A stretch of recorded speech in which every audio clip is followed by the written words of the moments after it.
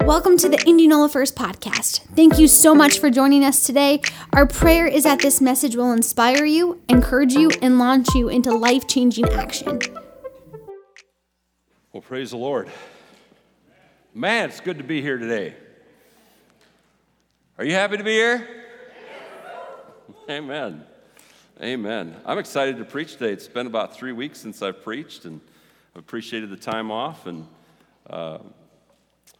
I'm just ready to preach. I want to preach. How many, you might not know this, but sometimes pastors, I think this is not unique to me by any means today, but sometimes I just get up to the pulpit or I get ready to start preparing my message, even when I'm working on it, and I just say, God, don't let this be just another message.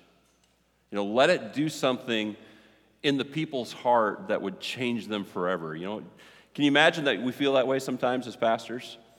And I definitely feel that way about this one this morning. I just want to wish all the fathers happy Father's Day. I'm not really going to preach on Father's Day, but I think it's a great thing to be a dad. I think Cody asked me, when do you start feeling like a dad? He's been a dad for a year and a half. He's like, when do you start feeling like a dad? I said, about the time you become a grandpa, you start feeling like a dad. So I think that's right. I don't know, but it's great. It's great to be a dad, and we celebrate you guys today, and we just pray your afternoon is filled with a lot of fun family time. This morning, I want to start by telling you a little story. I was, I don't know how old I was. I was young. It was before I was a teenager, and we lived in this in the country and on an acreage, and right across this gravel road that we lived on, about 4 miles out of our little town that we lived in, was an abandoned gravel pit. And it wasn't a huge one, it was just kind of a small one, kind of an area where maybe the farmer who owned it way back when couldn't really plant anything on it because it was so gravelly. And so they just used it, and for whatever reason it became a gravel pit. They took gravel out of there and put it on the gravel roads around the area. But it was a gravel pit, and you might be able to imagine this. It was a young boy's dream to go over there. There was stuff to do, right? There was a pond, and you could catch frogs, and you could wade in the pond and maybe get a couple of those little suckers, what are they called, leeches on you. It was just a cool place, and they had all these little trees, and there was these little, big hills going down, so in the wintertime it was like an awesome place to go sledding, and we just had a ball over at the gravel pit. When I got a little older and I got my hunting permit as a young kid, I went over there and I shot things in season most of the time. And it was just a really fun place, like squirrels and rabbits and that kind of stuff. But anyway, my brother and I were over there, and we had gotten some hand saws. And we were really excited to get over there, and they had all these little willow trees that had kind of sprung up in the gravel pit down on the bottom. And we were to that age where we were driving these dirt bikes, not motorized ones, like the BMX kind of style, even though they didn't call them that back then. But we were on these bikes, and we would be tearing around the gravel roads and up and down the driveway, and we'd build ramps and all that kind of stuff. But at the gravel pit, when we got these saws, we were going to cut out paths that were wide enough for our handlebars to get through and make like these BMX trails and go up the little mounds that were down there. And we thought we were just going to be all that, So we started working on these trails and cutting out these little willow trees at the base, and we worked our tails off. Handsaw is fine for the first few trees, but it gets pretty tiring after the next few. But we did it, and while we were in the midst of getting through there and working hard and sweating, one day we were in there, and all of a sudden I hear this noise that I'd never really heard from my brother. He was 3 years older than me. I looked up to him, and I heard this noise. It was like a squeal and a scream and a cry all at once. We had got into a big yellow jacket nest that was in the willow trees. And so he got hit first. I heard that noise, and my little short legs just got to moving so fast. I ran out of that gravel pit, up the hill, there was dust flying behind me, and I could hear, I never got stung. In fact, to this day, I've never been stung by anything. I'm 50 years old, never been stung, right? I run fast when there's a bee. Like a 12-year-old girl. And maybe this is why. But when I heard him scream, he started running too. He goes, "Get out of here." So I ran, and he's getting hit again and again behind me. I think he got hit 6-7 times or something like that. Just nailed, and every time there's that squeal, I'll never forget it. And I was thinking about this story. Actually, it was kind of on my heart and in my mind when I was up north in Minnesota vacationing a little bit. I saw some wasps on the water or something, and it just brought me back to that. And I just got thinking, God, why are you making me think of this right now? Or why am I thinking about this? And it was like the Lord spoke to me and he said, when you spend your time in places you shouldn't, don't be surprised if you get stung. We should not have been down in there as close to their nest as we were.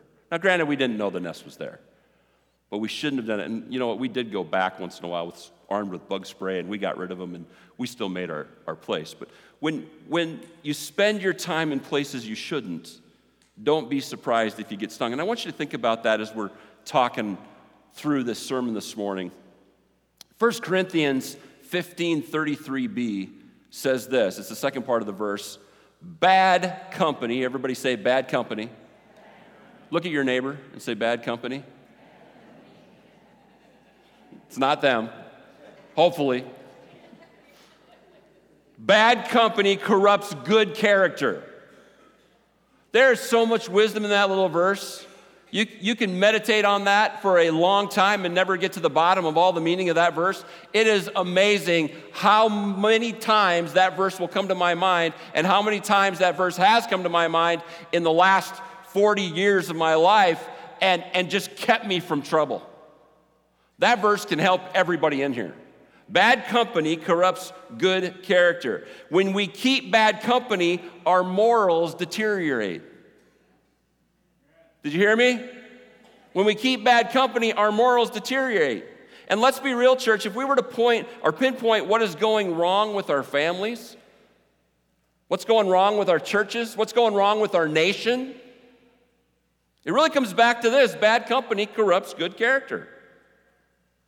It's a slow thing. It's a slow process. Things deteriorate slow. But it's kind of like a piece of fruit when it rots from the inside out. And in these last days, it seems that to me that there are many turning away from the faith and following every wind of doctrine that comes their way. And I believe we are seeing the apostasy of the church in the last several years. And we're going to see it more and more probably. The falling away that is predicted in 2 Thessalonians chapter 2, which says the day of the Lord won't come until there is a great rebellion against God. Did you hear me? We're waiting for Jesus to come back, but this scripture says it won't happen till there's a great rebellion against God, and the man of lawlessness is revealed, the one who brings destruction. 1 Timothy 4 tells us that the Holy Spirit clearly says this, that in the last days there will be those that turn from the faith. In the last days, they'll walk away from their relationship that they had with Jesus. And it doesn't make any sense to me because, taste and see that the Lord is good. Experience His presence. Come to church and feel the love of a church family and feel the love of His people and feel the wonderfulness that's in His presence and all that. And we see all the blessings and we know that. But how can all that be true and then people walk away from it? And yet the Word of God we know is true and it says that will happen.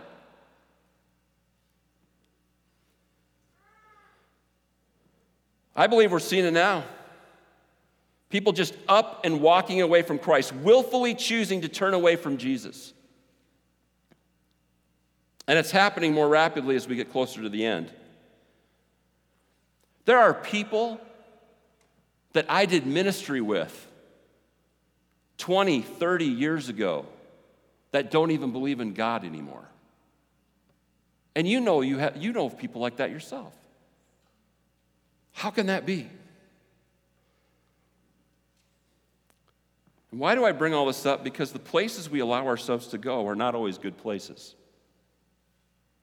I know the Dr. Seuss book is kind of that positive thing. Oh, the places you go, the dreams, the imagination, the sky's the limit of what you can do. And that's a great message, and I'm not poo-pooing that message at all today.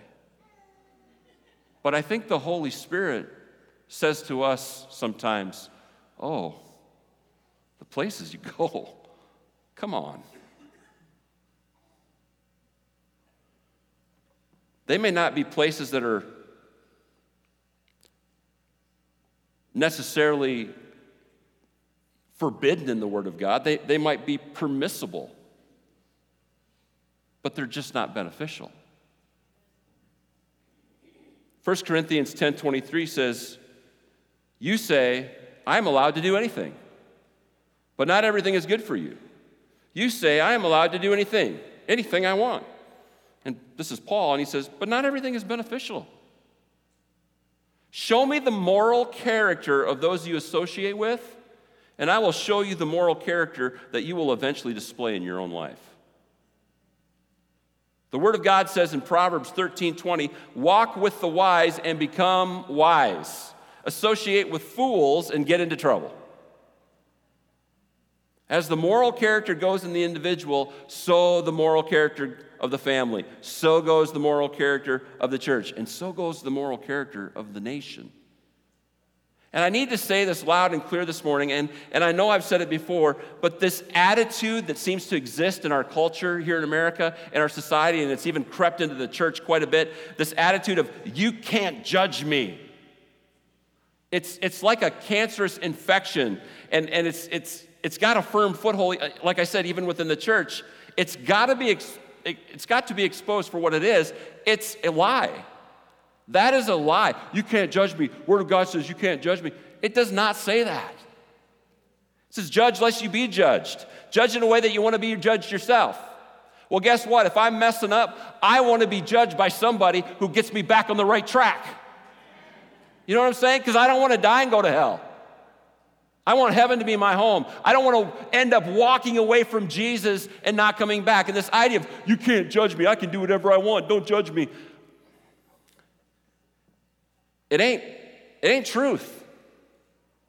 And I'm not here to judge anyone's salvation, but I will stand up here and say that I have to make judgment calls every day in reference to people and whether or not they're too toxic for me to be around. And you need to do the same thing. The other day, someone said to me, well, you can't judge people. And although, again, there's an element of truth in that, it's dripping with misdirection. And that's how the devil lies. He'll tell us things in a way that sound good because there's a hint of truth in it, but it's always distorted when it comes from him. Let me just give you an example. Would any of you leave your young children in the care of an individual who had been previously convicted of pedophilia but now claims they've changed? Of course not. That's ridiculous. Of course not. But then you just judge somebody. We all make judgments about people all the time, and we need to. And when we decide to avoid certain places because we want to avoid bad company, we're making judgments that the Bible encourages us to make. Bad company corrupts good character. If you're not supposed to make a judgment call on someone else's character, then how does the scripture even help you? 1 Corinthians 5:11 says this, but now I am writing to you that you must not associate with anyone who claims to be a brother or sister, but is sexually immoral or greedy, an idolater, or a slanderer, a drunkard, or a swindler. Do not even eat with such people. How do you do that without making a judgment call? And by the way, the Bible teaches us that you make those judgments based on the fruit that is evident in their life. Now, let me bring some balance to this, because when Christians become all about avoiding bad company, they can slip into just being isolationists. Then the church becomes a holy huddle of believers, and winning people to Jesus becomes next to impossible. You can't avoid bad company when you're going out in the highways and byways, compelling them to come to Christ, right? That's what the Bible tells us we're supposed to do. So understand that the key to bringing balance to this is in our being intentional about our going out and compelling them to come to Christ, going out and making disciples of every nation. When we do that, we're being intentional. We're not just hanging out with people that may have bad character for no reason at all. In other words, if our motivation is to win them to Jesus, then being in those places is part of our calling. And of course, the proof is in the motive of our heart. Do we have a plan? Are we using accountability practices? Are we prayed up before we go to those places? But let's leave that whole conversation for another message. What I want to focus on this morning is the places we go when we're not being intentional in reference to kingdom building. Because we go places all the time that we shouldn't. I understand it's real easy to view this, the places we go, the hanging out with bad company, that thing in reference to being in specific physical places. That's kind of what we think about right away. And I'm going to start right there. Physical places, all the places we go physically. Where do we hang out? Is it the gossip corner of the office? Is it the negative Monday morning quarterbacks at the local coffee shop? Is it those behind the scenes secretively having meetings to thwart God's installed authority? Is it that group of kids at school that love to rip on everyone else? Where do we hang out? Is it in the bars? Is it in your living room watching morally corrupt programs that are not life-giving? Is it with toxic friends or family? Is it in casinos? Is it alone in a room where you can have privacy as you search the internet to see anything you want to see? Is it just sitting with the guys or the gals after work listening to all the perverse conversations? Is it the locker room joining in on the coarse joking? I could go on and on and on. There's a lot of places we can go, but ask yourself, where do you hang out? Where do you enjoy being? Where do you spend your time? And all of these represent physical places that we can go and that we can choose to remove ourselves from. It's a choice. And one question can answer whether you should leave or not, or be in those places, or if it's a healthy place or a good place for you. If Jesus was your personal guest in those moments where you are, maybe where you weren't supposed to be or where you shouldn't be, if Jesus was your guest in those moments, would your decision to stay or go, or to watch that program or to be part of that conversation, would it change? Because if he was right there with you, physically sitting next to you, and you're watching that certain show that maybe gives you a laugh once in a while, but you got to weed through all the sexual garbage that's in there too, the innuendos, or the violence, or all the stuff that goes on, the language. How long would you sit with Jesus watching a show that repeatedly used GD? Well, Jesus isn't physically there. Yeah, well, he's in here.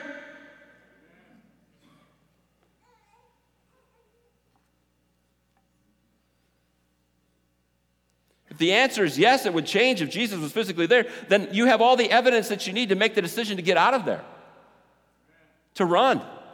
I love how Joseph ran from sin. Potiphar's wife.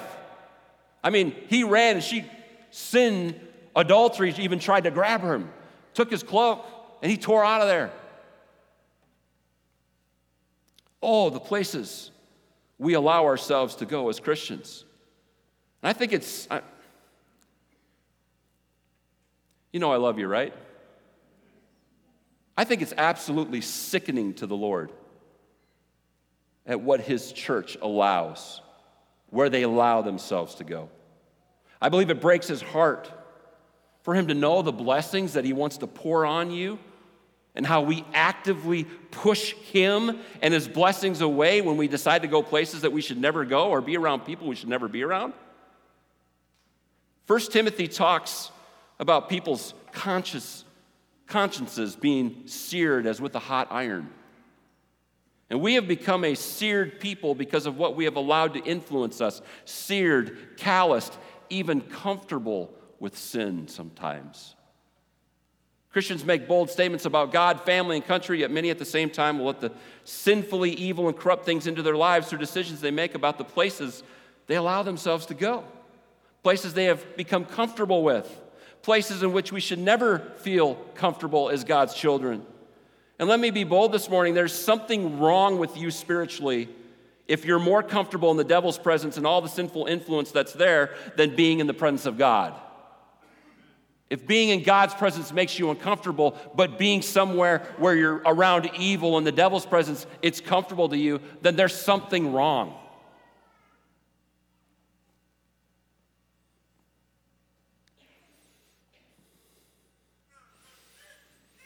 And I don't need to get into the details of defining what places, what media outlets, or what people are life-giving and which ones are not. You're all smart enough to figure that out. The scriptures are full of instruction on these things too. Proverbs 4:24, avoid all perverse talk, stay away from corrupt speech. Avoid all perverse talk. Does the scripture say, yeah, unless it's kind of funny? Or avoid all perverse talk when you want to. It doesn't say that. It just says avoid it. Stay away from corrupt speech. Proverbs 22:24 through 25 says, don't befriend angry people or associate with hot-tempered people. I'm going to tell you right now, I got convicted when I read that because I'm like, how many people avoid me because I have a hot temper sometimes? It convicted me. Don't befriend angry people or associated with hot-tempered people, or you will learn to be like them and endanger your soul.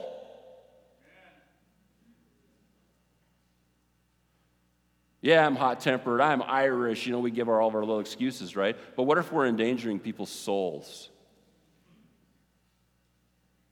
It's not funny anymore, is it? It should break our hearts. 2 Corinthians 6:14 says, don't team up with those who are unbelievers. How can righteousness be a partner with wickedness? How can light live with darkness? You can apply that to your dating life. You can apply that to your business life. You can apply that to having friends. Again, if our purposes aren't right, our motives aren't right to win unbelievers to Christ, then we shouldn't be there.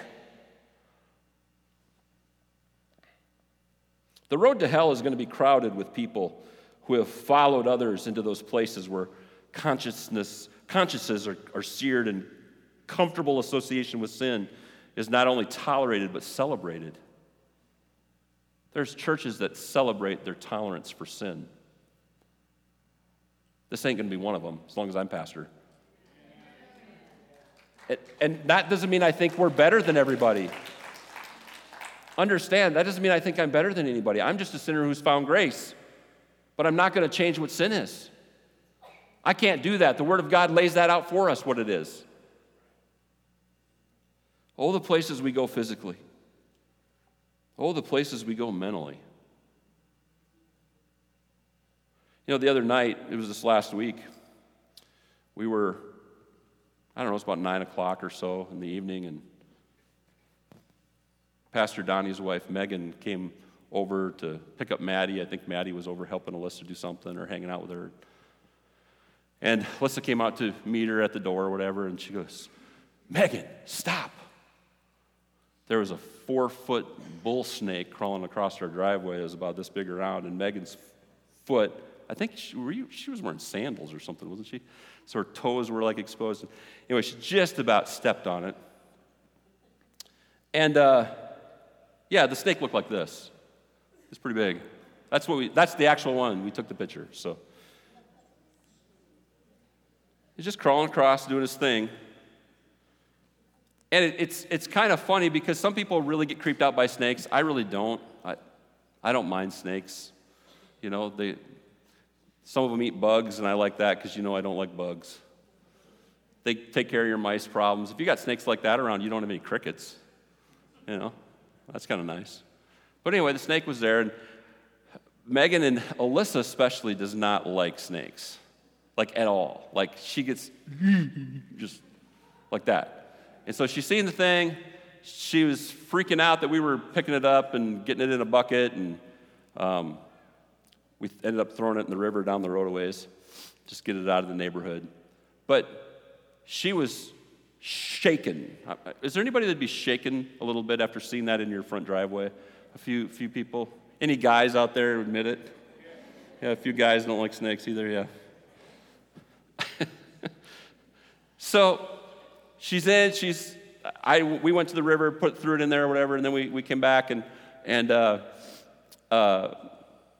we I was in the house then, and Alyssa had gone into the bathroom to take a shower or something for the night, and I hear this noise, reminded me of my brother screaming. It was the noise of my wife screaming. I'd never heard her scream like that before, ever. It wasn't loud, it was just like strange. And so I run into the bedroom, I'm like, oh no, is there a snake in the bedroom? That's what my thinking was. And so I knock on the door and I said, and this is what she saw as she came around the corner in her makeup bag.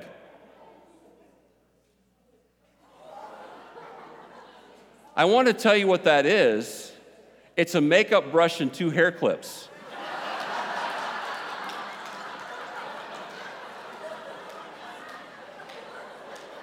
Right? But here's the deal. When you've just seen a snake and you've been freaked out by the snake and you walk around the corner, and I imagine you were probably in a towel getting ready to shower, you're sort of feeling a little vulnerable anyway, right? And you see that coming out of your makeup bag, you're going to freak out. Right?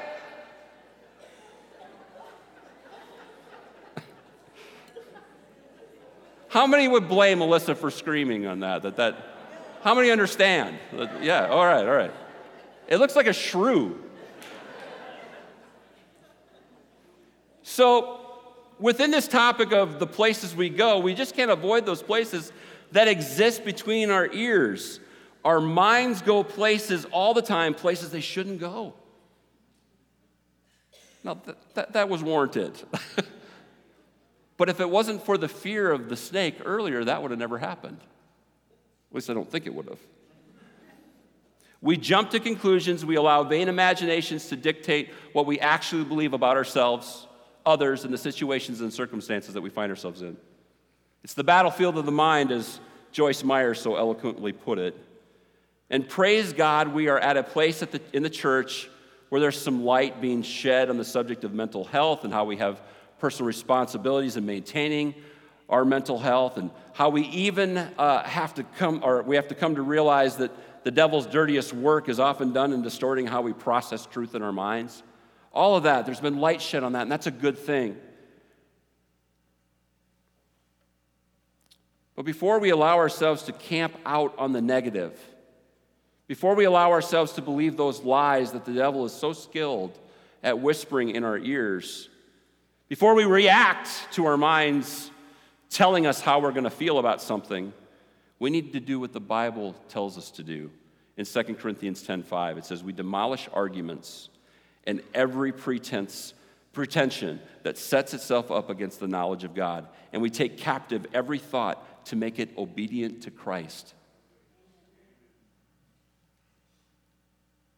Before we start traveling to places in our minds that we ought not to travel to, we need to remember to take our thoughts captive and make them obedient to Christ, who is the living Word of God. In other words, it's not about what we feel or even what our imaginations have distorted in our thought life to make us believe what we're believing in the moment. It's about the truth that's in the Word of God alone.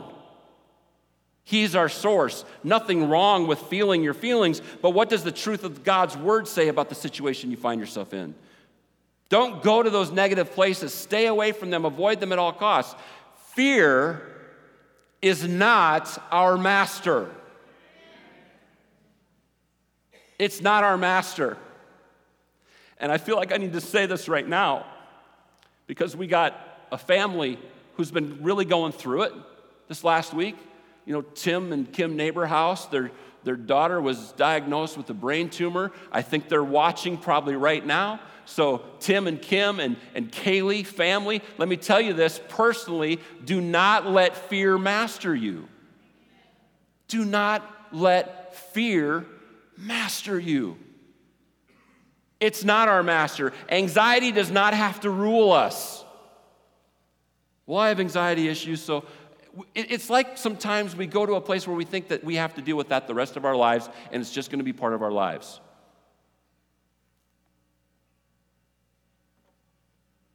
Anxiety does not have to rule us. Depression does not have to be a life sentence to which there is no relief or cure.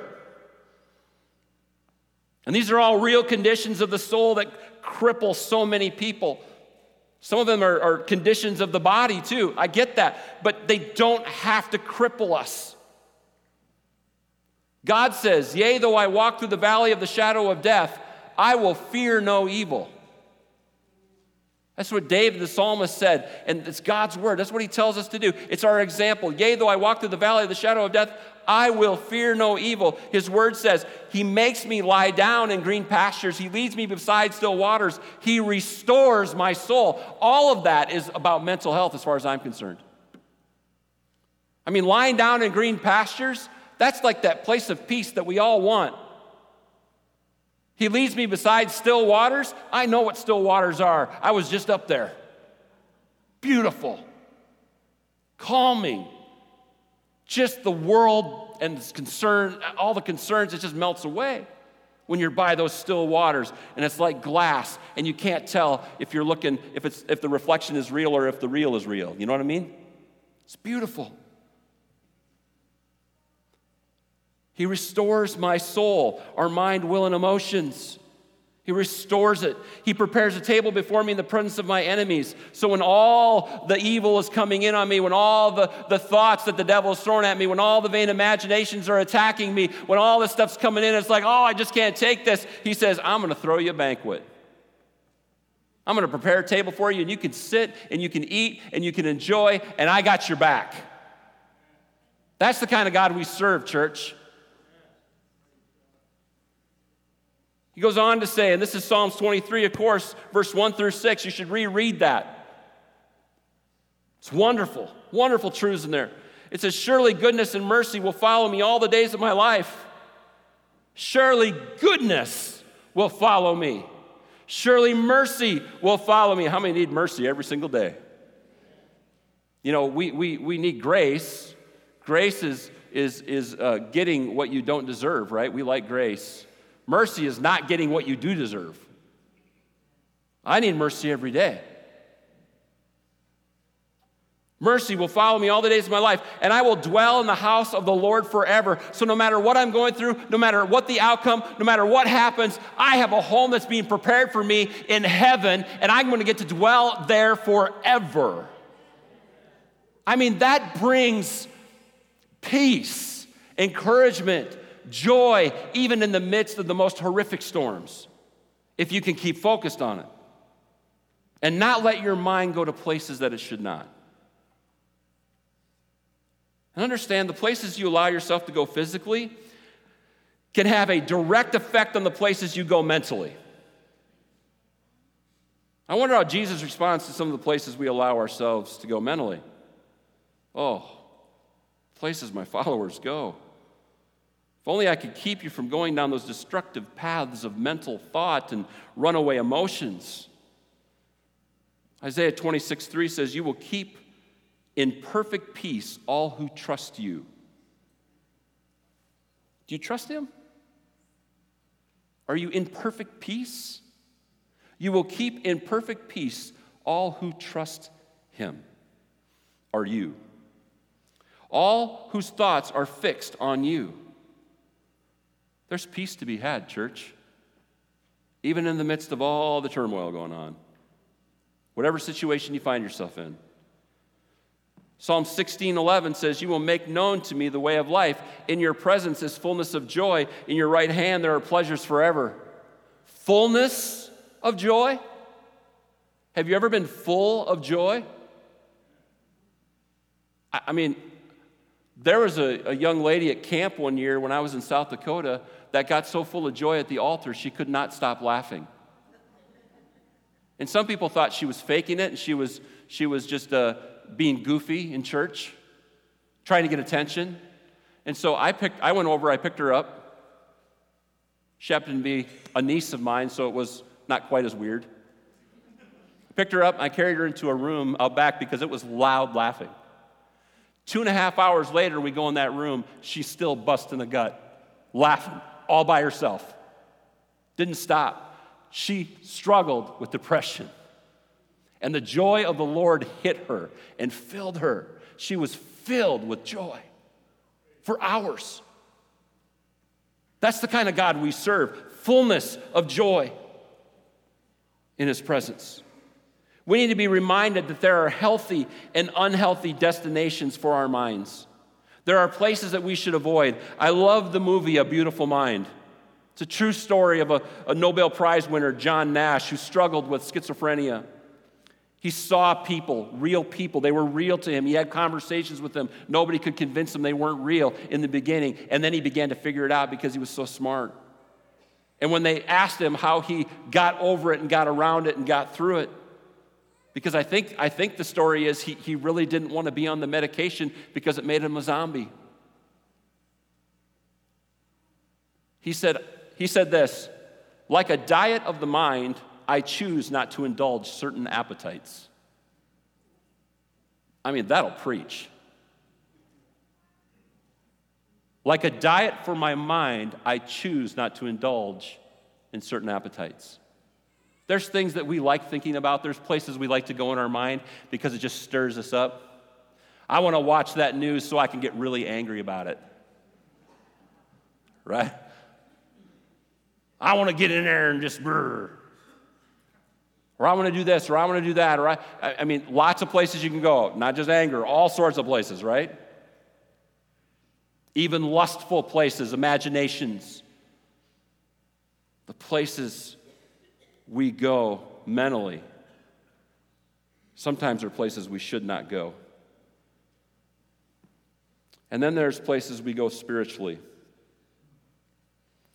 I want to be pretty specific with this area this morning. Just like there are healthy and unhealthy places that we can go physically and mentally, there are healthy and unhealthy places we can go spiritually.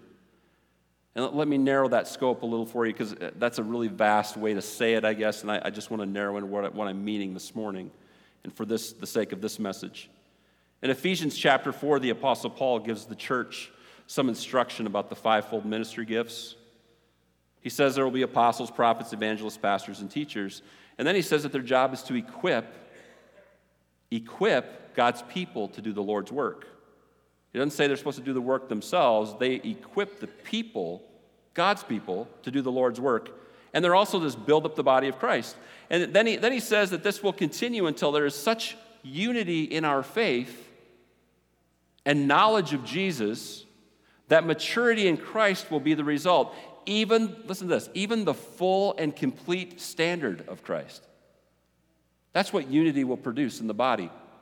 Maturity in Christ to the point where we fulfill and complete the standard of Christ. Amazing, amazing scripture. And so I'll pick it up in Ephesians 4:14 through 16. Then he says this, we will no longer be immature like children. We won't be tossed and blown about by every wind of new teaching. We will not be influenced when people try to trick us with lies so clever they sound like the truth. Instead, we will speak the truth in love, growing in every way, more and more like Christ, who is the head of the body, the church. He makes the whole body fit together perfectly. As each part does its own special work, it helps the other parts grow so that the whole body is healthy and growing and full of love. Powerful verse for the church to live out. Being influenced, though, by every wind of doctrine, being distracted, as Pastor Guy talked about last week, spiritually speaking, letting our focus shift from those main things that we need to keep focused on to running down roads of doctrinal belief that are just not healthy. How many know there's some unhealthy doctrines out there? And again, they may be permissible, but just not beneficial. I said early in this message that there will be those who turn away from the faith increasingly as we approach the last days. And one of the big reasons for this within the church is that they're not keeping the main thing. What's important? What is important as a church? What is important that we ought to do as the church? Not as you individually as part of the church. Not just this church, the Big C church. What's important? The Word of God read every day as your diet, as if you can't live without it. Prayer, communication with God every single day. Talking to Him, listening back to what He has to tell you. How many know that those are important? You know what people don't do in the church? Read the Word and pray. Sit in his presence. I mean, maybe it's worship music. Most of us are pretty good at that. We can turn on the radio, we can turn on our music, we can sit and worship in his presence as long as there's music, right? But have you ever just sat in silence and worshiped God? Told him how amazing he is, how wonderful he is, how worthy he is of your life, of everything that you can give, everything you are? Church isn't very good at that. Sometimes we just need to keep the main thing, and quit running after every brand new revelation that comes out by some preacher or prophet or some new method of how to get there. There's an old song that said, "Give me that old-time religion." You know, I'm not much of a guy for religion. I don't like religion. In my definition, of religion, I don't like that song. But if the point of the song is, just give me the basics and let me do it with all my might, I love the song then. We get so caught up in all this other stuff, we start following winds of doctrine that we don't need to follow, and the devil can get us all confused and messed up, and pretty soon, guys, I know there's a lot of you that have been saved a lot longer than me, but I'm 50 now, so I can say some things, finally, in my life.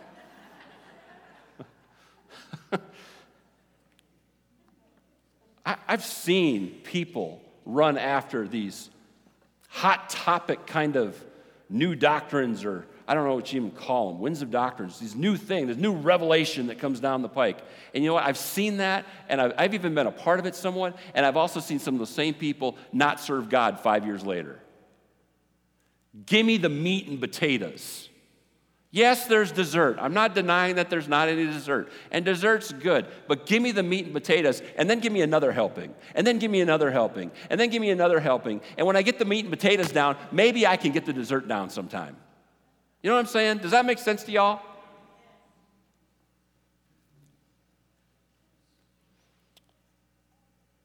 So many believers look for that quick fix, microwave Jesus, fast track to spiritual success. They look for that fresh word from the Lord that's going to just change them in a moment. And I have some news for you this morning. Nowhere in Scripture were the heroes of the Bible instantly changed to complete maturity in Christ. They were changed, you bet, but then they went through something to get them more mature. Paul had his experience on the road to Damascus. He was instantly changed. But then he was led into the desert where he was taught by Jesus for a few years before he fulfilled his calling. So I want to be clear this morning, before you jump on the bandwagon of the newest revelatory teaching, before you are in with the newest and greatest communicator of the Word of God, make sure that you are living out the basics of your faith. The foundational truths of our biblical beliefs are the springboards, by the way, to the new revelation that God has for you. In these last days, we can't afford to become unbalanced in what we believe. We must remain mindful of the places we allow ourselves to go spiritually speaking, or maybe a better way to put it is this, doctrinally speaking for our spiritual well-being. I know people that chase revivals. I love revival. How many love revival? You know what revival is? It's God reviving something that used to be alive but now is dead, and he's going to revive it and make it alive again. Right? That's revival. I love revival. But I know people that chase revival. You know, and I back in the late 90s, there was a move of God in Pensacola, the Brownsville Revival, and Assemblies of God Church there. Actually, the power of the Holy Spirit fell on that church in a wonderful, magnificent way on Father's Day. And it fell on them, and they had services I'm going to miss some of this. I went to some of the services. I drove down there. We went down there. I even took Pastor Jared down there. He fell through a window. You were pushed, right? Through a hotel window, and we had to pay for that, but, you know. We took some people down there just to experience it, and it was amazing. It was wonderful, and I could tell you story after story. I thought that was so awesome. I mean, every church, every night of the week, really? But people, they were craving it. They wanted to be in God's presence so bad. There were some amazing things that happened. I remember we had to get there like at 7 o'clock in the morning for 7 o'clock service at night, or you wouldn't get a seat. Wouldn't that be a good problem to have in a church? People that hungry for the Word of God. And when you have that kind of hunger and that kind of passion, that kind of desire, great things happen. And you know what? We saw some wonderful things happen. Somebody laid hands on me and prayed for me, and man, I was down on the floor. They didn't push me. They didn't do anything weird to me or anything, but I was just boom in the presence of God, and I laid there for like a long time just being ministered to by the Holy Spirit. And I know a lot of people experience that same thing. And then you have people that want to mimic it and redo it and redo it. And then you have the people that want to chase it. And every time they go to the altar, they want to be pushed down by the Spirit of God. My thought was, if God might have had to knock me down once, but I'm not going to live in a way where he needs to knock me down twice. You understand what I'm saying? And if he wants to and he needs to, go for it, God. But I'm not looking for that. There was all sorts of weird doctrines that came out of that movement, but there was some good stuff too. People mess things up. That's what I'm getting at. Don't just chase doctrine that you don't need to chase. Don't go down roads, spiritually speaking, doctrinally speaking, that you shouldn't go to. It's not good for your spirit. It's not good for your walk. Oh, the places we go. Physically, mentally, spiritually. There's healthy places to go, and there are even unhealthy places. They're really excited about what I'm preaching downstairs this morning. I love hearing those kids scream for the Lord down there. It just makes me grin. Let's purpose in our hearts today to be self-aware of where we are going, where we are. And let's be intentional enough to make choices, right choices, in our destinations, our planned destinations. We don't need to hang out in places where we can get stung. We don't need to hang out in places where we can get bit, physically, mentally, or spiritually. We just need to be in his presence and walk with him every single day. Let's pray.